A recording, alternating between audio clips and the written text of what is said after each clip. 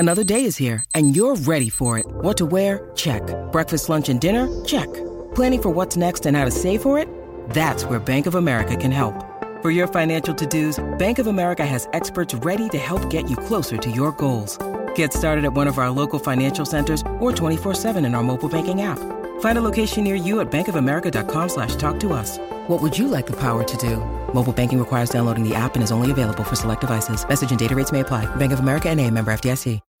When you need mealtime inspiration, it's worth shopping Kroger, where you'll find over 30,000 mouth-watering choices that excite your inner foodie. And no matter what tasty choice you make, you'll enjoy our everyday low prices, plus extra ways to save, like digital coupons worth over $600 each week. You can also save up to $1 off per gallon at the pump with fuel points. More savings and more inspiring flavors make shopping Kroger worth it every time. Kroger, fresh for everyone. Fuel restrictions apply. Being awkward. Wow, sometimes we're awkward, maybe. All right, now that we got that out of the way, let's start by introducing you to tonight's three panelists. Please welcome from our partners at DKPittsburghSports.com, it's Dan Kovacevic. Albie, I've got championship talent next to me on this program. Can we talk about championship tonight? Can we do that, like a real live Stanley Cup championship? Yeah, you're right about that. Straight from the Penguins radio broadcast. Just unbelievable these here. Two-time Stanley Cup champion, our buddy, the old 2-9er, Phil Bourque. Hi, Phil. What am I doing here? I'm so unprepared. I have no idea what I'm doing here. You guys want to talk about football? You want to talk about baseball? I want to talk about some hockey first. Look at first. this camera. Start by looking at this camera. All right. Okay, this camera right here. I told you, I'm the new guy. I'm the greenhorn, okay? You got to round off the rough edges a little bit. We'll get to it. No, there's no rough edges. We love having you here. Also with us tonight, former Pitt Panther, also a former general manager of the Buffalo Bills. It's Doug Whaley. Hi, Doug. Hey, Albie, and 2-9er, I'm just going to tell you, I'm even going to bring up NBA. Any thought of the demise of LeBron James is premature, especially after he dropped 56 on the Golden State Warriors last night. Doug, Dan, and the old 2-9er. What a crew. Thanks for being here, one and all. Some of the topics we're talking about tonight, we're looking for 5 words on the Penguins' performance in the back-to-back games versus Tampa and Carolina. How would you assess Kenny Pickett's performance at the NFL Combine? You're allowed to use the word hands. Why do you or don't you want to see Aaron Rodgers in a Steelers uniform next season? And the lockout in Major League Baseball, what's your realistic expectation for the outcome? Plus, of course, your final word. But the big topic is first, and that is the Penguins. Is there anything getting in the way of the Penguins being a true Stanley Cup contender? Dan, you're first. Well, I'm tempted to say, especially after the kind of trip that they just had, Albie, that it's a contending team on its face. However, these secondary guys need to score. And that's what Mike Sullivan's waiting for right now. He and I spoke about this in Raleigh over the weekend. He believes in them. He believes in Evan Rodriguez. He believes in Kasperi Kapanen. He believes in Danton Heinen. But you need to get goals out of them at some point along the way, or else that forces Ron Hextall and Brian Burke to go to the outside. They don't want to, Albie. They like what they have. They like the composition. Got to score. Borky, what do you think? In my experience as either a player or now as an analyst, there's 3 ingredients to win the Stanley Cup. Number 1, incredible goaltending off the charts. Check. Star power off the charts. Check. Number 3, you need 3rd and 4th line guys that will exceed your expectations when it comes to making big plays and scoring big goals. Has me a little bit concerned on that 3rd point right there, because I know the analytics say one thing to the head coach and to the general manager, but I know something about analytics, and it's something in the analytics is telling me something's not right. It's been too long, and this touches on your point a little bit, Dayon, that the secondary scoring, I love that they block shots, they kill penalties, they create energy. That's all great in the regular season, but when you need that secondary scoring, and you need it in the playoffs, big goal. You don't want to have any regrets. That's one thing that's kind of staring me in the face. All right, Doug. For me, from a general manager standpoint, it's all about injuries. You have to stay healthy, especially when you talk about the second season called the NHL playoffs. It's a war of attrition. And we all can go back to the beginning of the season when they weren't healthy and what type of product they put out there. So health is the key. Now, if you want to drill it down even more minutely, look at the goalie. Can DeSmith really put the pins on his back and take him to the promised land? Yeah, that's fair. That's fair. Fair thing to bring up, too. He's been better, but I don't know that I could see him, if Tristan Jarry were to go down halfway through the first round, you'd say, all right, well, that's fine. Casey DeSmith's got us. Yeah. Right. All right, guys. Thank you. A reminder, keep the comments coming. You can find us on Twitter at WPXI Final Word, on Facebook at The Final Word. Now it's time for 5 words. We're looking for 5 words on the Penguins' performance in the back-to-back games, Tampa and Carolina. Let's go to social media first. From Twitter, they got 3 important points. Another one from Twitter, Carolina game ruined by refs. And one more, could not ask for more. I guess that's all fair. Now Dale, Phil, and Doug, 5 words.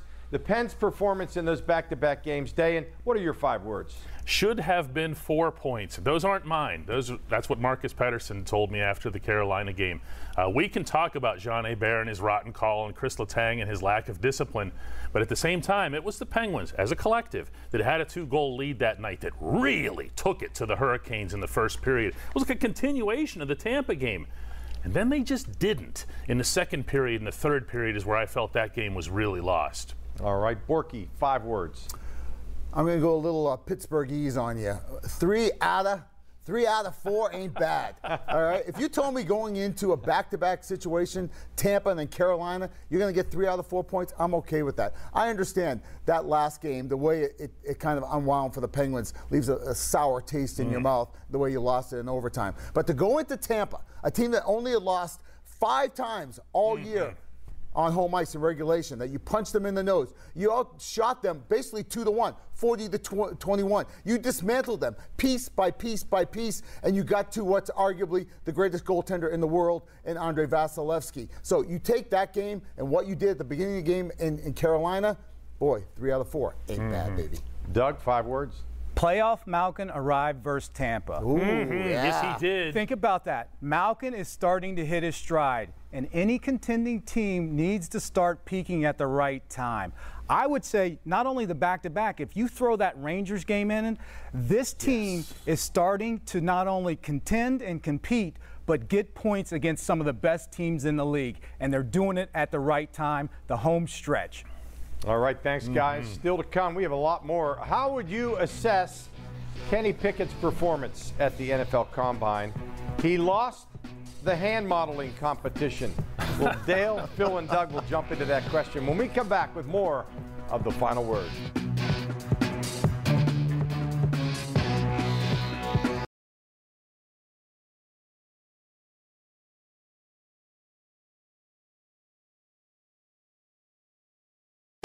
This is The Final Word.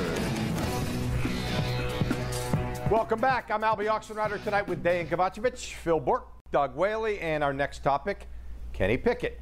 How would you assess Pickett's performance at the Combine in Indy last week? Doug, give us your NFL GM perspective. I would look at it, he confirmed what evaluators saw throughout the year, be it game tape or at the game. He's got accuracy, he's got timing, he's got touch. What he also showed, and what a lot of GMs and people like to go see quarterbacks throw and live in a game, is how does he interact with his teammates when things are good or when things are bad. And he showed with interaction of wide receivers he barely knew, just met, a command, a presence out there. Now, talk about hand size. If you like him, he's got 8.5 hands, but he played in bad weather. He played in the Northeast. He played in Pittsburgh. Nice. If you don't like him, he has 8.5 hands, but he had close to 30 fumbles in his career. So to me, it was a confirmation. All right, let's go back to Twitter. Don't care about the Combine. Watch film, lots of it, then decide. All I learned was he has small hands. That seems to be the theme, Dayan. Yeah, it does. And I'm actually kind of curious, Doug, from your perspective, before I even answer, when you're GM in Buffalo, did the hand size thing end up taking on an extra meaning for you as a GM? It does a little bit, especially when you're talking about the weather in Buffalo. Right. Not only with the weather, but the wind. You've been in that stadium. That wind can really affect not only the ball flight, but ball handling. Yeah, I mean, To me, for Pickett to go out there and perform, these aren't intensive drills. And they're not, for anybody who watched the Combine, these aren't the kinds of things where you go, whoa, other than Malik Willis throwing that 60-yard bomb that went completely viral on everyone. Pickett went out there and did what he needed to do. He was never going to have the opportunity to floor people the way, let's say, Aaron Donald did a few years ago. But he went out and showed everyone that he is an NFL quarterback. As Doug says, if you like him, you like him. If you're out there just looking for the meat market, then Malik Willis is your guy and go for it. My own stance on this, I want an offensive lineman anyway. Borky? I wouldn't mind the offensive lineman either. But Exactly. what I witnessed at his combine was this guy's got a swagger. And I'm all about the body language. I'm all about show me what you got. He looked comfortable when the bright lights were on, whether it's throwing BBs or throwing that long aerial ball. He seemed comfortable. He runs like a gazelle. What is he, 6'3", 225? To me, you grab this guy. I love everything about him. And the small hands thing, oh, hold on.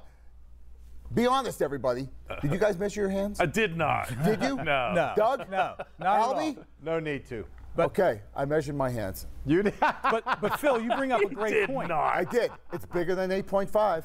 But Phil, you bring up a great point, and you've been around some great players before. It's that it factor, that presence, and he showed it, and he's shown it since he's been at Pitt, and especially this year when he came back and bet on himself, but also when you saw, like I said, interacting at the Combine with guys he's just met a couple days before.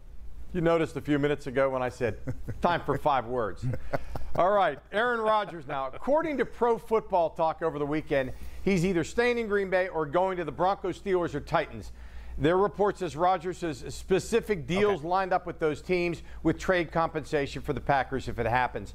Borky, with that in mind, do you want or do you not want to see Aaron Rodgers in a Steelers uniform next season? I'm just one duck clucking over here, Albie, and I don't want him. He's not my guy. He's not my flavor of quarterback. I don't think he's a Pittsburgh guy either. I think he's a bit of a diva, and I just don't think he would fit into the culture here, being a Pittsburgh Penguin. And I think if he's got an offensive line that's not up to his standards, I think we'd see it unravel pretty quickly. Okay, thank you for that. Let's go back to Twitter. Hook, line, and sinker. If anyone thinks that this was ever going to happen, you really don't know much about anything. Well, that's nice of you. Doug, you're next on this. I don't, because if you look at it, what they will have to commit cap-wise and draft capital-wise will not make them a better team. Green Bay Packers were 13-4 last year, and they couldn't get to the Super Bowl with Aaron Rodgers. With what you have to give up to get him, how are you going to fill your O-line needs, your wide receiver needs, your D-line needs, your linebacker needs, your secondary need? It's just not going to be a team that can compete, even with Aaron Rodgers. Dan? Well, remember that Devontae Adams is supposed to come with the package, right? So you're about to take your entire cap allowance. You can hear me on this one, Doug, right? No doubt. The entire cap allowance and commit it to a quarterback and a wide receiver behind what line? Yeah. And how are you going to start utilizing Najee Harris as an asset if you don't upgrade that line? People forget, because this isn't the glamorous stuff. Chuks Okorafor is a free agent. Trey Turner's not coming back. That offensive line was terrible, and you're still not going to have the 2 guys on the right coming back to you. There's a lot of work that this football team needs to do at its foundation. Mason Rudolph is going to be the quarterback. I think Doug Whaley says cap allowance when he talks in his sleep. He probably does. MLB and the MLBPA met for 90 minutes today, but they're still deadlocked, and Major League Baseball is still locked out. So with that in mind, Dan, how do you see this realistically resolving? Well, I do think it'll get resolved, because the owners have not taken any kind of hardline stance on what I'd been hoping for, which is a salary cap type system with a floor that would force teams like the Pirates and other cheapskates to spend up. That's the real benefit of a cap type system. You haven't heard it since their very first proposal when the owners put forth a floor. At this point, they're going over little stuff. They really are. And today they went into that meeting talking about, number of playoff teams, number of teams in the lottery, draft lottery, whether it's 5 or 6. Come on, just get it done. Yeah, right. Sorry to jump in there, but you hit a nerve there. All right, back to Twitter. How will it resolve? They start playing games in mid-April or early May with basically no issues resolved. Borky, is a pro athlete who's been through a lockout, back in the mid-'90s. What's it like, and how do you see this resolving? It's miserable, Albie. Yeah, as a player and as a broadcaster. My first year as a broadcaster was 2003. The next year was a lockout. And so I felt the pain both as a player and a broadcaster. It's miserable. I'll say this quickly because I don't know really the ins and outs, who really does, of all the labor negotiations going back and forth. The one thing for me is I have a 15-year-old son that doesn't want to go to baseball anymore because he's hearing about how rich the owners are and how the teams like the Pirates don't want to spend enough. I think there needs to be a cap world when it comes baseball. I think they need to have a floor. They need to have that basement to make the teams that feel like, well, I'll just wallow down in the bottom and I'll be fine making money. Make them spend up to a basement and see what that does. Yes, all right, sir. Doug? Borky, that sounds logical, but when you're dealing with owners and players, that's not the logic that's going to happen. In my opinion, I think spring training will start in April. They'll reduce the season to about 120 games. I do think they'll increase the playoffs to 12 teams so they can try to recoup that money for not only the owners, the players, but the networks. I think the owners will get a $220 million luxury tax threshold, but I think the players will get, because of giving that up, minimum salary increases and a $30 to $45 million pre-arbitration bonus pool. That's right. That will happen. All right, guys, thank you. When we come back, around the horn on any topic, the final word is next.